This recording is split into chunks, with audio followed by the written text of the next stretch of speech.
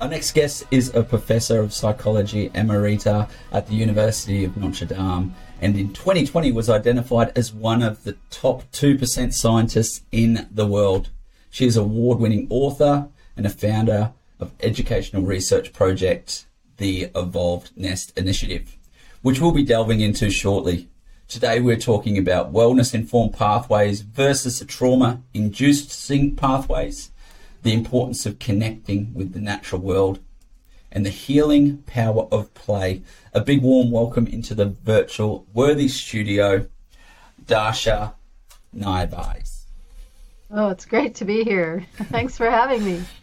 And it's so good to see you again in person. We first crossed paths in Seattle many years ago at a conference we spoke at. And it really informed my practices and just felt like it really opened my perspective to so much more within my own practices and how I can convey these theories of creating these nurturing environments that a nest is. And it's just a beautiful illustration and so accessible. I'm so glad. As we start today, I think it would be important to just define some terms so we're all talking about the same thing, because when we start to delve into the realm of trauma, the definition of trauma could be so different to so many people. So just so we're on the same page, could you start by giving us that definition of trauma in relation to the trauma-inducing pathway? Well, trauma, in my view, is something that happens when your basic needs have not been met, and when you've been abused, perhaps, and so you're traumatized, right? And that's something you carry with you unless you have some healing practice or healing event occur. So for our species, trauma, what I look at in terms of the evolved nest is when we don't provide the evolved nest to children, but actually we all need it throughout our lives, but especially important for children because they're still developing. The younger, the more malleable and the less developed they are, and the more impact experience has on them. So not meeting the basic needs through the nest provision is traumatic. And there's then degrees of how traumatic and what's affected. We think it's normal to have children that are disagreeable and have tantrums, and adults who are self-centered and aggressive. We think that's normal, but that's all, to me, signals of trauma that has not been resolved, that's just been carried forward. That's rocking me already. And the observation when I start to have conversations around trauma, a lot of the default is around bigger events like an abuse or an accident or things like this. But you mentioned the basic needs there not being met. So would that be kind of like a Maslow's hierarchy of like shelter and then social connection from those basic needs definition? I have a broader list of basic needs than those. Yeah. But even Let's do it. Well, so let's just take Maslow's list. Yes. Babies need all of it at once. There's no hierarchy. There's no waiting for it. Babies need to feel safe, need to feel loved, need to feel esteemed, need to be able to self-actualize, to grow their uniqueness, to unfold as they're developmentally prepared to do. But they need the support system that the Evolved Nest provides in order to do that. Otherwise, they have to shut down, and they are in trauma. They kind of have to brace, and things get disorganized, dysregulated, and the wrong trajectory is taken. And that nervous system is fully activated and at that frequency. Multiple systems of the body have to are setting their parameters, how they're going to work, their thresholds, how they're going to be triggered in early life based on experience. Babies cannot self-regulate. That's a myth. They are co-regulated by their caregivers, by the experiences they're having. And it's very visceral. It's, in the gut that they have to feel that co-regulation. And that's part of the vagus nerve, which is the 10th cranial nerve. It runs through to all the major systems of the body. And it needs to be grown and nurtured into well-functioning habitual ways of being. But when babies are left alone or left to cry, you are undermining that development and many other systems like oxytocin system and so on. And when it comes to, we've mentioned it a few times, and in the evolved nest.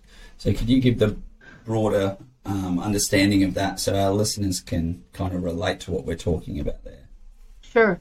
The evolved nest for our species is a set of practices that actually came through the tree of life. Many other animals have very similar nests, and many of the practices are now estimated to be around 70 million years old. That means they evolved to a fixation, meaning that they worked so well every generation after kept the same practices. And it's only in the last few thousand years, especially a few hundred, especially a few decades of years in the human communities, we've undermined that nest.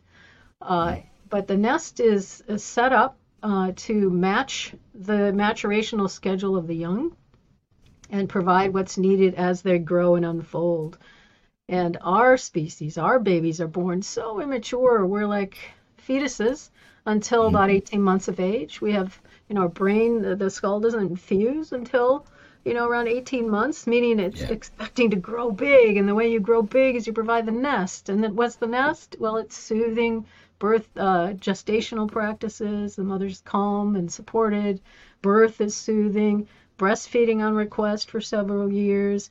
Lots of affectionate touch and caring, pretty much never alone. That baby is never left alone, never left in distress. So responsive care, multiple responsive caregivers. So it's not just mom and dad. And then there's a welcoming social climate. Everyone loves the baby. They feel like they belong. They have a positive impact, and they're just integrated into the community.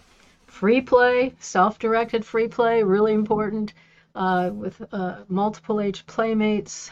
Then there's also nature immersion and nature connection, and routine healing practices. Because we all kind of get off balance in our relationships or in ourselves, our bodies even, and we need to have ways to get back into the center of our being. And a beautiful illustration in those early years that really painted a picture for me is that external womb being essential for the children at that age. It's like, it's not arrive and then you get into all these books around, what's it called, that term, controlled crying, is it? Yeah. And things like that. But the science, as you understand it, and I'm talking to the scientists behind it, it's not conducive to the well-being. No. So cry it out. Sleep training. I know it's quite popular or pushed a lot in Australia.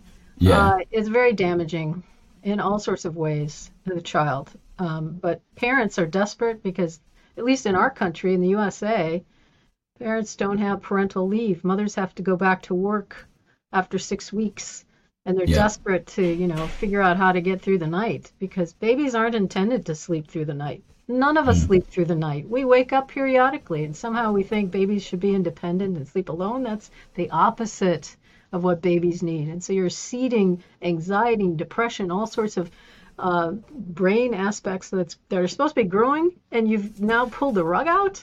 You got a gap there. You're not growing the good stuff. You're growing the self-protective, traumatized, feeling of an abyss. If you leave a baby alone, it's like they're in hell. They're in pain. Yeah. They're alone. They don't know anything's going to change. It's forever. And so for the rest of their life, if that's been really imprinted on them, the rest of their life, they're avoiding that feeling. They're going to brace against anything that makes them suddenly feel insecure, someone from a different culture or someone with a different opinion. That's how it's getting in our country. And so then, no, you have to exterminate that person. You have to get rid of them because otherwise you're going to fall into the abyss again. So this stuff is all related to how the culture works, how people get along with one another, or they don't very well, or they stay in their own little group because they can't take the stress, because their stress response system has just been triggered to be immediately activated. And they don't have all the other skills that would normally develop if you were nurturing the child with the evolved nest. it seems to me like it's like you're activating the abandonment reflex at like that really, really young age. That's so right. Then you're not having that security to be able to deal with challenges from an informed response. Instead, you're going and you're living a life in a reactive state. And then you of look like, for oh, that's some, different. Yeah, and you look for some remedy, right? So an Yes. external remedy, either it's a belief system, particular, or a drug, or some practice, sex maybe, and you get addicted to Yeah. things because you don't have the centering capacity in yourself because you never went through Yeah. all this co-regulation stuff, and you're just out there and you're like in the wind, and you latch onto this addictive thing, and oh, that works for a while, but then it gets you into trouble. Yeah, and from an activation point, and from my lens, I'm looking at navigating play a lot and working with educators a lot. And what I'm seeing more and more is the children gravitating towards those external gratifications, the approval from their teachers, the accomplishment of the goals that have been set for other people, and the avoidance of the types of activity where they have to challenge themselves. Right. Is that reflective of what you see in the science?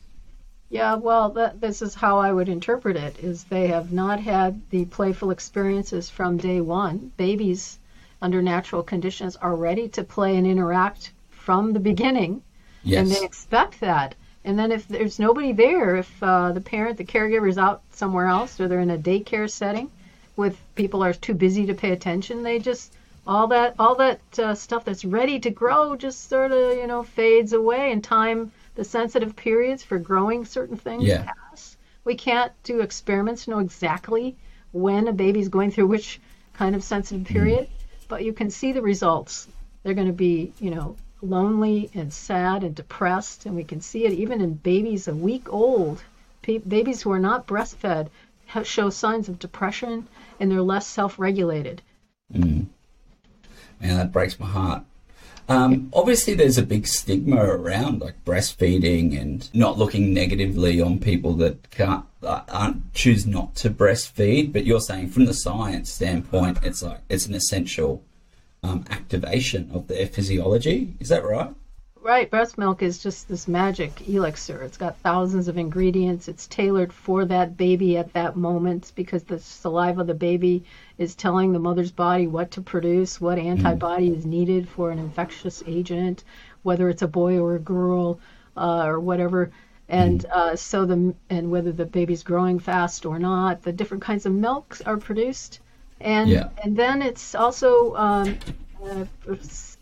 formulating or forming the vagus nerve. The vagus nerve is running here, and the breast milk and the forceful feeding that feeding requires is now training up that vagus nerve. And vagus nerve is something that helps calm you down when it's well functioning, helps you become intimate and cooperative with others and compassionate. And when it's not functioning well, you can have brain seizures or irritable bowel, or if it's not, because it runs through all the major systems. So the whole body is being shaped by the nest, and breastfeeding is a really important thing. In our ancestral context, 99% of our history was spent in nomadic foraging communities.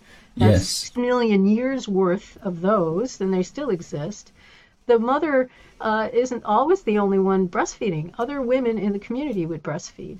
And the baby's being passed around and being skin on skin and all sorts of people. And so they're learning to be flexible and know how to, interact with all these different smells and different people. And it's such a different experience for our kids who are alone with a mother, isolated in the home. Their bottle feeding just pours the milk down their throat. It doesn't build the jaw, and so we have all these jaw problems now. People have problems from that, and the orthodontry is needed because anyway.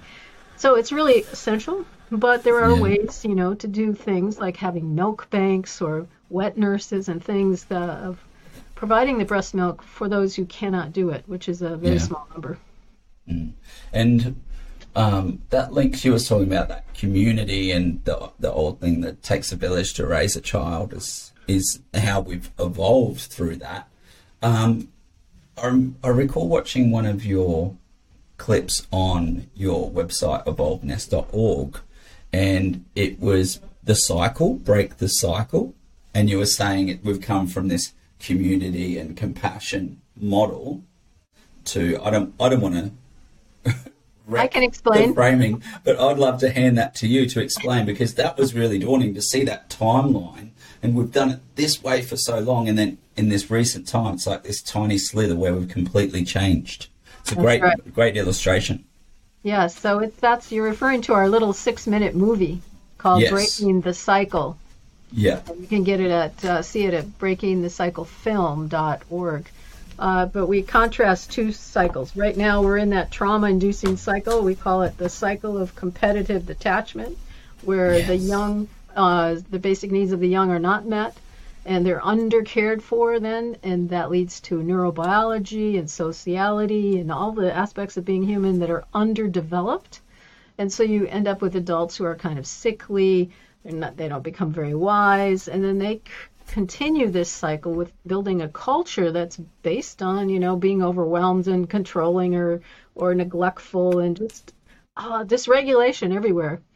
But that's not our history. That's only recently. That's just gotten worse over the 20th century and the last few hundred years, with weird ideas going around in Western culture that got pushed all over the world. I could say more about that, but so our 6 million year old pathway is the wellness informed pathway, which fosters cooperative companionship. So you provide for the basic needs through the evolved nest, create a well-functioning neurobiology and sociality and morality, and then the adults are well and wise, and they keep this cycle going with a community that provides for basic needs. And that competitive detachment is like such an accurate summary of so many social interactions we see in community these days. And when you look at the schooling model, when you look at the community model, it is completely that competitive detachment, and the media and everything you absorb. And the family. It starts in the family. The parents are told, yes, you must control your baby, make them sleep alone, or you're going to spoil them, which is the opposite of what the science shows. But they then detach from their baby. And then they're competitive. It's like, are you going to be in control of your child, or is that child going to be in control of you? As if it's a contest, right? Instead of the nurturing companionship, the friendship that parents should be providing their children to unfold themselves. Yeah. And I can't help but, when you're delving into this, being a father myself, I can't help but put this lens over my own family and reflect on their own experiences. As I'd said many times, just because I'm involved with working with children and play, it doesn't make me a perfect parent whatsoever. I've got a lot of work to do. But a bit of context of the challenge we're working through at the moment, my son's transitioned to school, and he's having those, I think, the non-compliant reaction to school. And it's trying to reframe to the school that it's like he's trying to work through his safety, security, and the unsafe reflex of this. And he's like, obviously it's been some trauma. He was in an early childhood centre with the same group of friends for a long time, and now he's moved to a big school and his friends didn't go to that school. So reframe. So when a child has gone through this traumatic experience, significant as we frame it or minor in the spectrum, how do we start to support these children? What does the science say behind supporting your child through it's a trauma? good question, because it matters how old the child is and what the situation is. It's hard to make a general statement. Only that the child needs to feel that they are safe, as you're saying, right? And it's really, boys need a lot more nurturing and a lot more of the nest than girls, because they have less built-in resilience. So they need longer time to be home and not being in school, and longer time playing, want more cuddling, everything, more of that, because they mature more slowly than girls too. Yeah. So it's hard to say. some blanket recommendation? Forging ahead and unpacking this, and I'm sure they will unpack and roll out as we go through. Another consideration within the childhood experience that in recent times has changed dramatically is the sensory inputs from understanding the world around them. For a very long time, we've had like a very nature-based sensory input into our bodies to understand the world around us, and now we have such high levels of light, sound, the diversity in touch, is that, and the science behind that is pushing towards, you mentioned earlier, the power of nature and the nature immersion. So what role does nature play in creating that well-being? Yeah, that's, I think there are more and more studies about this now. So we know that when you're out in the natural world, that has more complexity, not just grass, a lawn of grass, right? But a forest or, a complicated garden, I suppose, with a lot of different colors and sizes and shapes, that it's very calming to your body. It centers you. We know that if you lie on the earth, earthing, that also calms you down. So lowering cortisol, which is a stress or a mobilization hormone. So we know those kinds of things.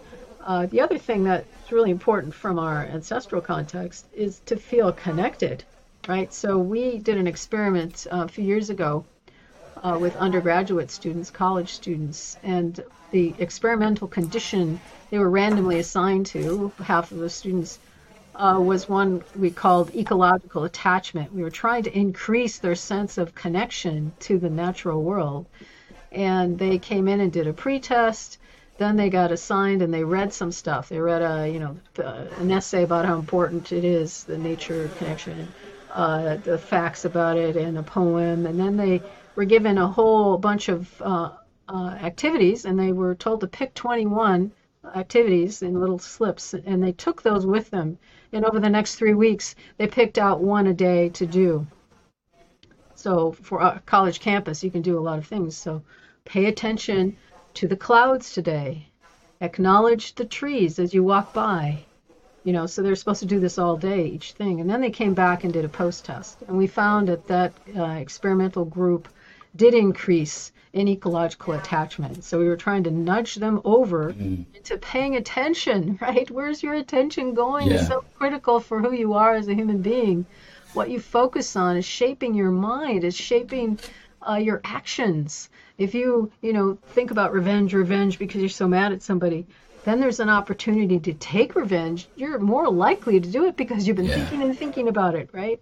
And so your attention is really important to make sure that you are focused on beautiful things, on positive things, on the connections that you have, and your responsibilities to the web of life that you're in, because we're all on like a spider, we're on a web, and everything we do is affecting everyone around us, and everything, that spider, that tree, that river, that everything we are matters, and attention is really key to who we are, because our mindsets, when we shift into fear, if we listen to, in our country, talk radio, and they're telling you, be mad at this person, oh, there's Nazis here and there and everywhere, and it puts you in the fearful mindset, which, increases your stress response, which shifts the blood flow away from your higher order thinking, away from being open-hearted and flexible, which is intelligence, and to bracing, and your vision shifts into what can I do to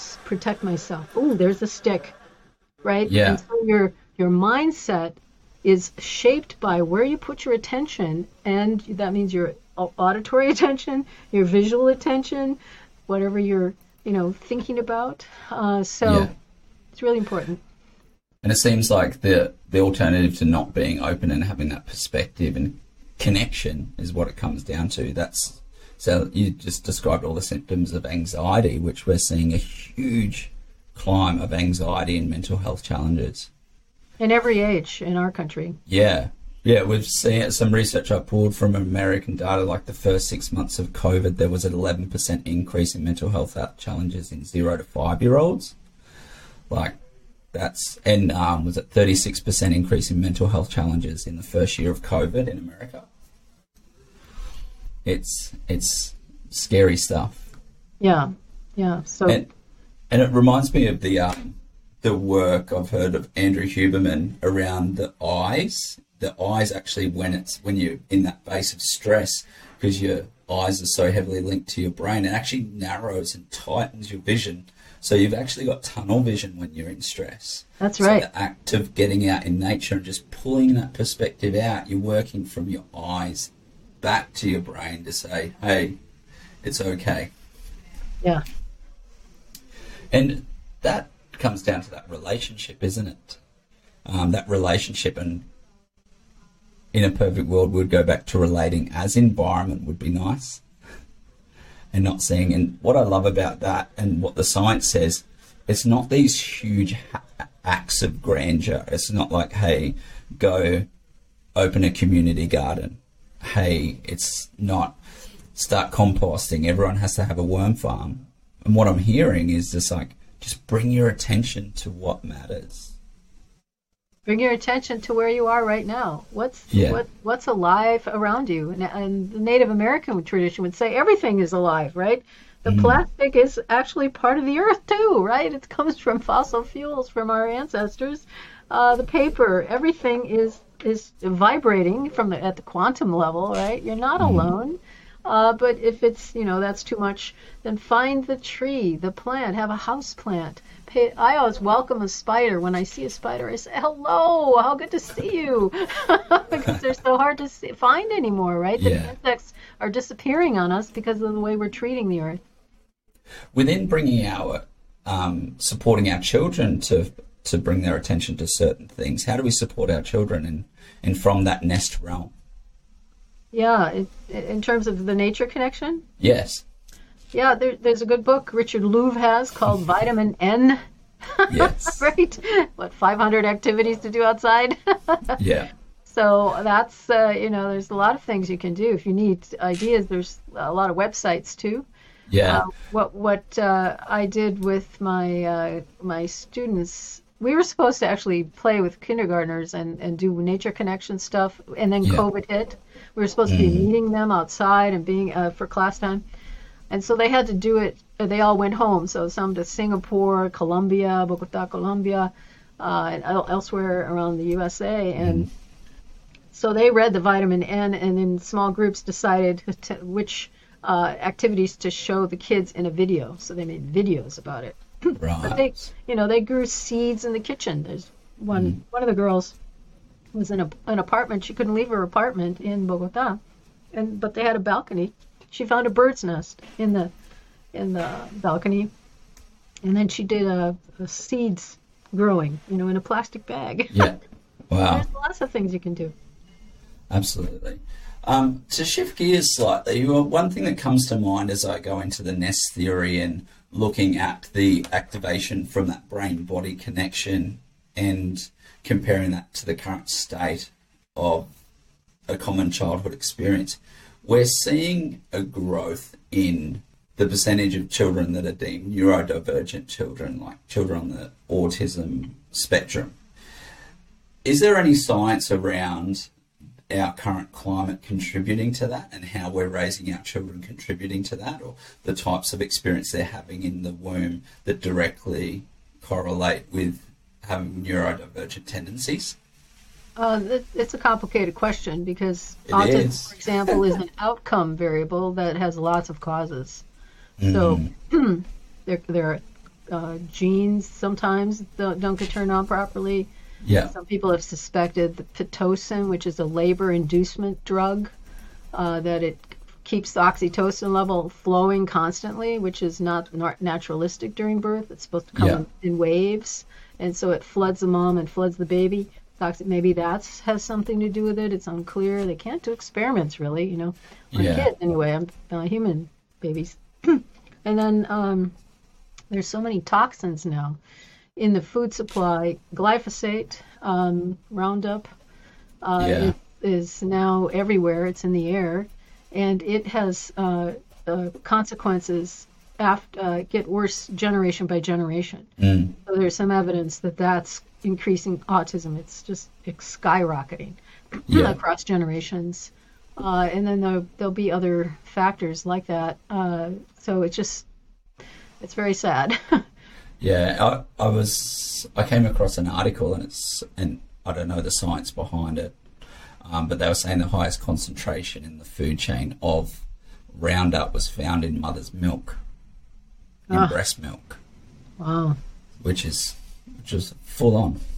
Wow. Obviously, we're involved a lot with the social play aspects, and that's one of the 9 steps of the evolvedness theory. So can we delve into that, your definition and understanding of self-directed social play as an integral part for that well-being? That's right. Yeah, so that's one of the 9 components. It's self-directed, meaning that adults have not structured it with a sport activity, for example, right? So it's not organized by adults. Okay, so that's self-directed is the kids are organizing it. And the socialness is with other people, and best outside, climbing trees and wrestling on the ground, or, exploring the creek or whatever. So that it's not, what it allows for is the child to test themselves and test their relationship. So if you're wrestling, you have to be careful not to be too aggressive, as we can see when pets, or kittens or dogs, are playing, and then one of them will go, like that's too hard of a bite, right? And if you don't listen to your partner who's telling you, signaling that's too much, that partner is not going to play with you anymore, right? Yeah. So we know that this back and forthness of play, especially the physical play, is turning genes on and off, but it's also guiding you in how to control your emotions and your actions and following consequences. So executive function skills, your leadership skills, your emotional intelligence, your social intelligence, all being built by play. It's the best thing in the world. I say if you've been under-nurtured and undernourished and under-cared for and you're an adult now, go find a young child and play with them, because it's going to grow your right hemisphere. Your right hemisphere will grow throughout life. If you have to be in the moment, reacting to someone else, you learn to be flexible, and it's growing all the good stuff, the empathy, the higher consciousness, the self-regulation. Yeah, and from the science, when it comes to restructuring that, we know we're familiar with the neuroplasticity. How available is that for all people within restructuring or engaging in types of activities that can restructure the brain and move beyond trauma? Well, I think the older you get, the harder it is. Yeah. So especially malleable in those first 5 years. That's when it's supposed to be very malleable. The kids are kind of in a hypnotic state, and they're just learning from being immersed in whatever the activity is. So you want them to be in whole body experiences, not sitting in a chair memorizing some letters or filling out a worksheet. That's the absolute opposite thing. That's a good way to get them depressed later because they're undermining their right hemisphere development, which is about collecting from information and knowledge and know-how from real life embodied experience. That's right hemisphere stuff. The sitting there with a worksheet is left brain. It's left hemisphere. It's the conscious mind, learning all this stuff. You're ready for that when you're like 12, 13. That's when that kicks in. You really want to do it then. Yeah. Kids should be playing the rest of the time through until age 12, most of the time of their life, and they get so intelligent and so wise. But they get harder to control in a system that wants everyone under their thumb to go to the factory or to the job and do things 9 to 5 or sit still. All the stuff we expect in an industrialized technological society is not promoted by letting kids play generally. Yeah. What about if you were to see, you see a very young child and they are gravitating towards here, I'm going to do these worksheets, and what's the thoughts on that? Because it's contradictory to what the natural course would be to go play, have freedom, solve problems, explore. So what would be happening there? Is it like a people-pleasing thing, or what's going on? Well, So I've seen a number of children doing that, like resort to, hey, I'm going to do this worksheet really well. they have another option. Yeah. I mean, okay, True. so part of the thing is they're modeling, right? They observe others and they do what others are doing. So Yeah. if they see people, they see their parents sitting in front of the computer all the time, they're going to want to do that. They see Yeah. people writing on paper, they're going to do that. Yeah. And so to remedy that, they need to be pulled out and outside into some fun spaces with some fun people. And Yeah. a puppy, a dog really helps, right? Who wants Yeah. to play, so that they wake up out of that kind of trance into adult-like behavior. Yeah. Wow. That's that's a real picture of what they're actually swaying towards there. When it comes to healing and developing that confidence through that self-directed play, and I'll actually take a step back. Like, I love how in that term it's actually highlighted that it is self-directed, not so, and it's social play. It's not just a stamp of a play, because then it's very broad and left up to definitions of, well, they can play on an iPad, they can play this. But when you get into that term of self-directed and social, what impact on the brain would the alternative have? Non-self-directed play. You mean sports activities? Yeah. Well, that's good for Or exercise. screens as well. Like, Screens, yeah. yeah. What you're missing is that interactive, social, reading the face of your partner, reading their emotions by the way they move their body, predicting how they're going to move so you can do another move if you're, whatever it is, you're dancing or you're wrestling. So you're missing all that with this kind of flat screen. Or sports activities would be, you don't have much choice, right? You're being told what to do. It's all external controls, so there's not a lot of internal kind of learning that you do. A little bit, but not as much as if you have to create the games yourself. Yeah. What's going to be the long-term impacts of a generation that experiences very structured, outcome-focused childhood experience? I'm not sure we know. At least as long as they're getting some play, structured play, that's good. There's Stuart Brown, who is the head of the Institute of Play in the United States, has said he has, I think, postulated that what was common to, when he was doing this some years ago, what was common to serial killers was that they never played in childhood. Yes. So, I mean, that's pretty, you've heard that? Yeah, absolutely. There was research into the Texas University shooter that was very specific and detailed in breaking down his childhood experience. And if he was exposed to play, he would have developed the skills and emotional regulation to deal with life stresses without extreme reflex to it. And he came from a very strict household where it was like chores, not play, academics, homeschooled, and then it was like, hey, go out into the world, go to university. And he just did not learn any skills whatsoever from dealing with stress. Yeah, or social skills, yeah. Or social skills, absolutely. Absolutely. And yeah, we'll have to save that one for another episode. Delve into serial killers. Oh my gosh, this is taking a left turn. It's great. I love a quote of yours, and I've shared it with many people, and their first reflex is to, oh, wow, okay. Or some people are like, I've got to write that down. And the quote is, our greatest asset is our attention. Now, as you say, our greatest asset, your brain instantly goes to, oh, it's time, because we've heard that so many times. But that slight reframing of our greatest asset is our attention.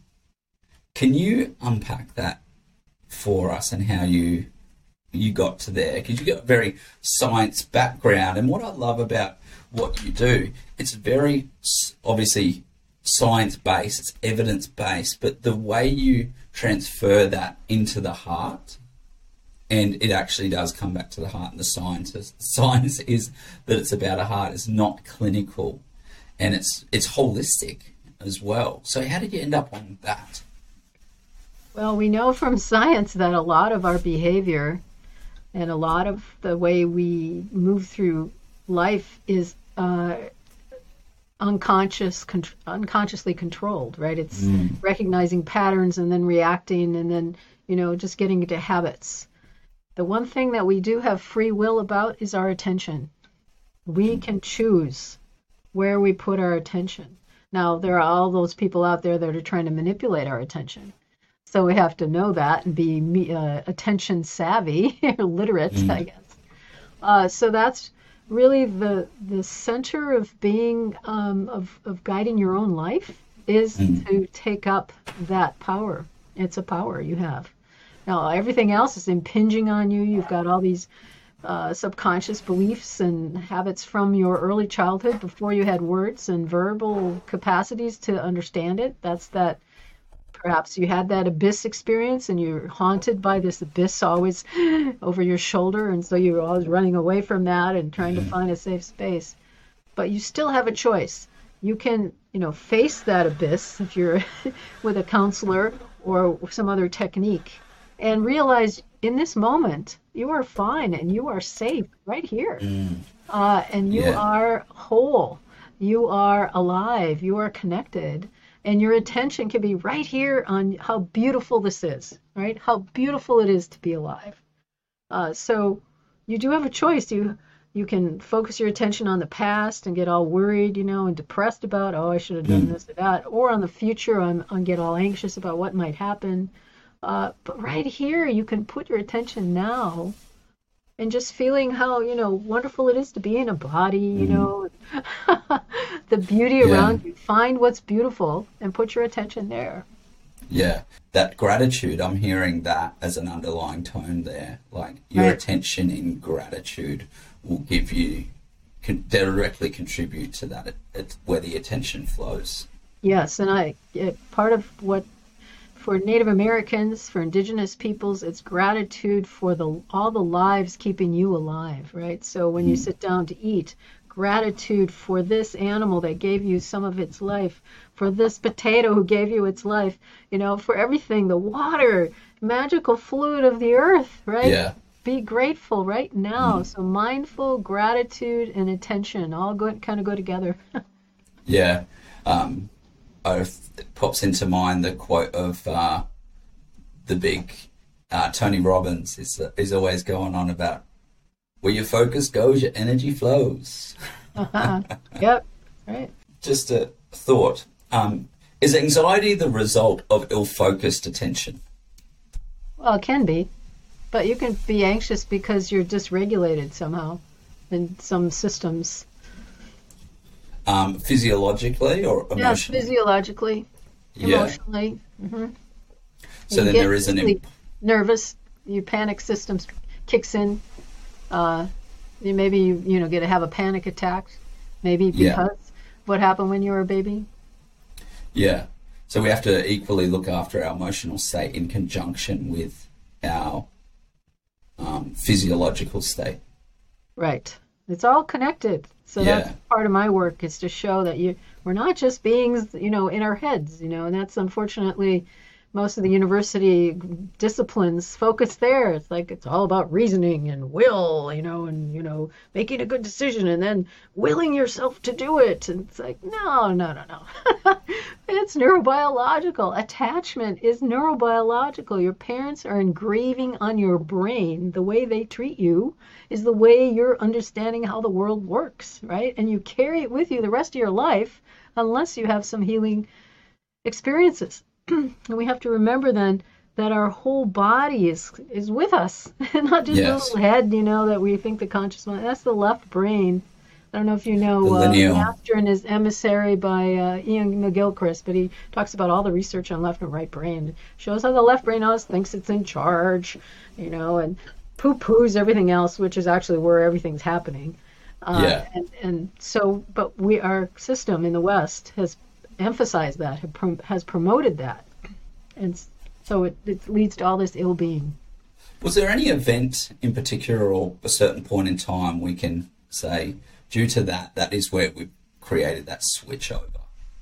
It's actually complicated. There's a lot of different factors, and it happened over a slow period of time. There's something about climate change, which they had a big population in the past. They were nomadic foragers, but then they had all these people, and they couldn't feed them, and so some people, planted something, or they got afraid nature wasn't going to provide, so we better do this, but it's so hard to be a farmer. It's the worst thing, compared to foraging.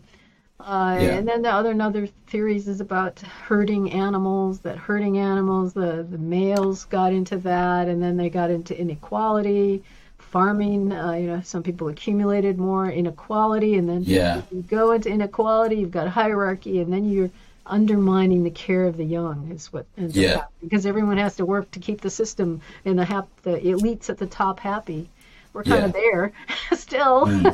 Yeah, it reminds me of a book, Surviving as a Hunter in a Farmer's World, and that's in reflection of like the ADHD and ADD evolution. Oh yeah, and they're saying, well, that neurotype is remnants of the hunter gene, and then they go through the history of the development of agricultural nations and like things like Japan having very early agriculture and how they've moved to a very lineal, structured culture and how it's contributed to that mindset, lineal, and opposed to hunter-gatherers, which tend to be so non-linear or more fluid and changeable and aware of environment, more right-brained. That's right. Yep. So that's I'd recommend that book. I'll put it in the show notes. It's fantastic. And we'll also, all books and references that were made today, we'll have them in the show notes for our listeners to go through as well. Good. Yes, I think I've written a paper called The Missing Mind and contrast our capacities with those in the foraging communities, because they have diffuse attention. They know what's going, they're kind of observing all around them. And what we do to our kids is we make them focus in on one thing, right? Yeah. We don't want that. And, there's other skills and capacities that we neglect. Yes. How do we support healing? Well, I think telling people that their instincts to be compassionate towards children are right, especially those new parents or the future parents. You can't spoil a baby. Nope, impossible. You can ruin a baby by neglecting them, by following these rules about, making them sleep alone or something. Remember, it takes 18 months for them to actually look like a newborn of another animal.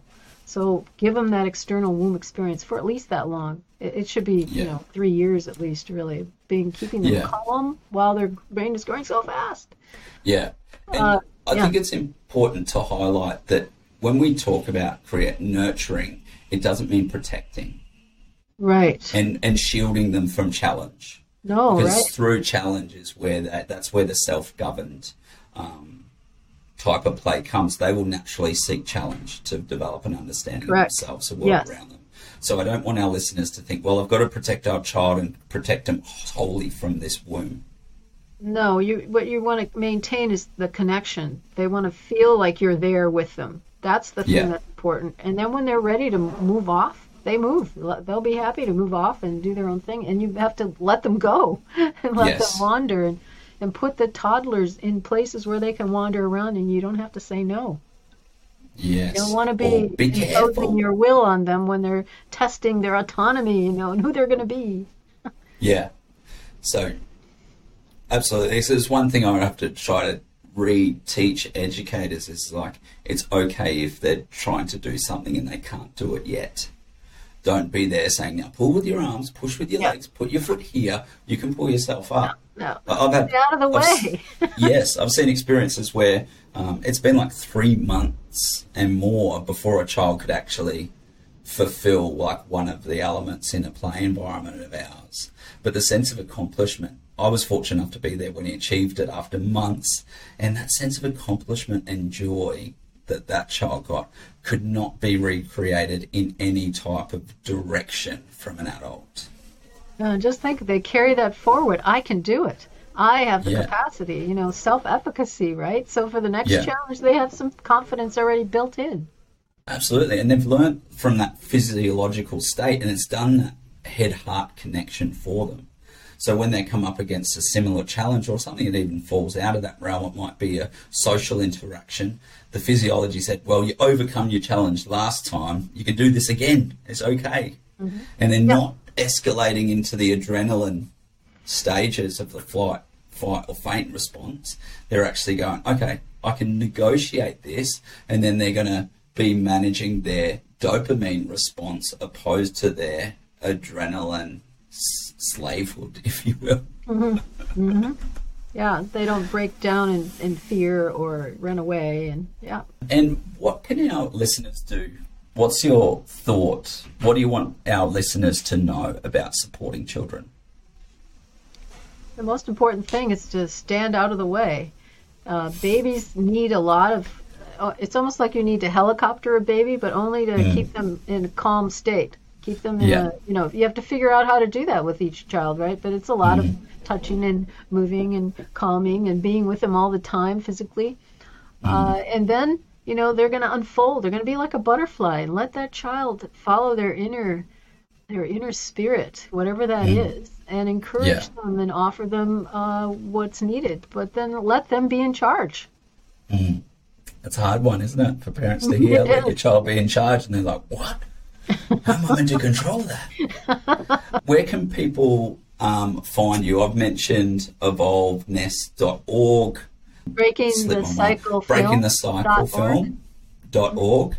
Brilliant. And where can they find your books and blogs? Well, Amazon will have them.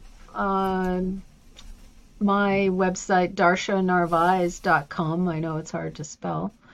It will be in the show notes. Okay, good. Hit the link. Media, kindredmedia.org. There's a lot of things there that are related. Fantastic. Well, thank you so much for contributing directly to my journey in supporting children and creating environments for them to thrive, and really being that, holding that place of wisdom in conjunction with compassion in this space. It's so necessary and needed, and that it doesn't need to be a Band-Aid fix. It needs to be the hug and reassurance. That's right, and we can do it from the heart. Yeah. Yeah, absolutely. And we can lead with our heart. It doesn't need to be our head. Right. So thank you so much for your time today. Thank you for giving me the personal reminder as a father, as an advocate for children, where to lead from. So I appreciate the work you do, and I really look forward to chatting to you more and getting to do some research and data collection with each other as well.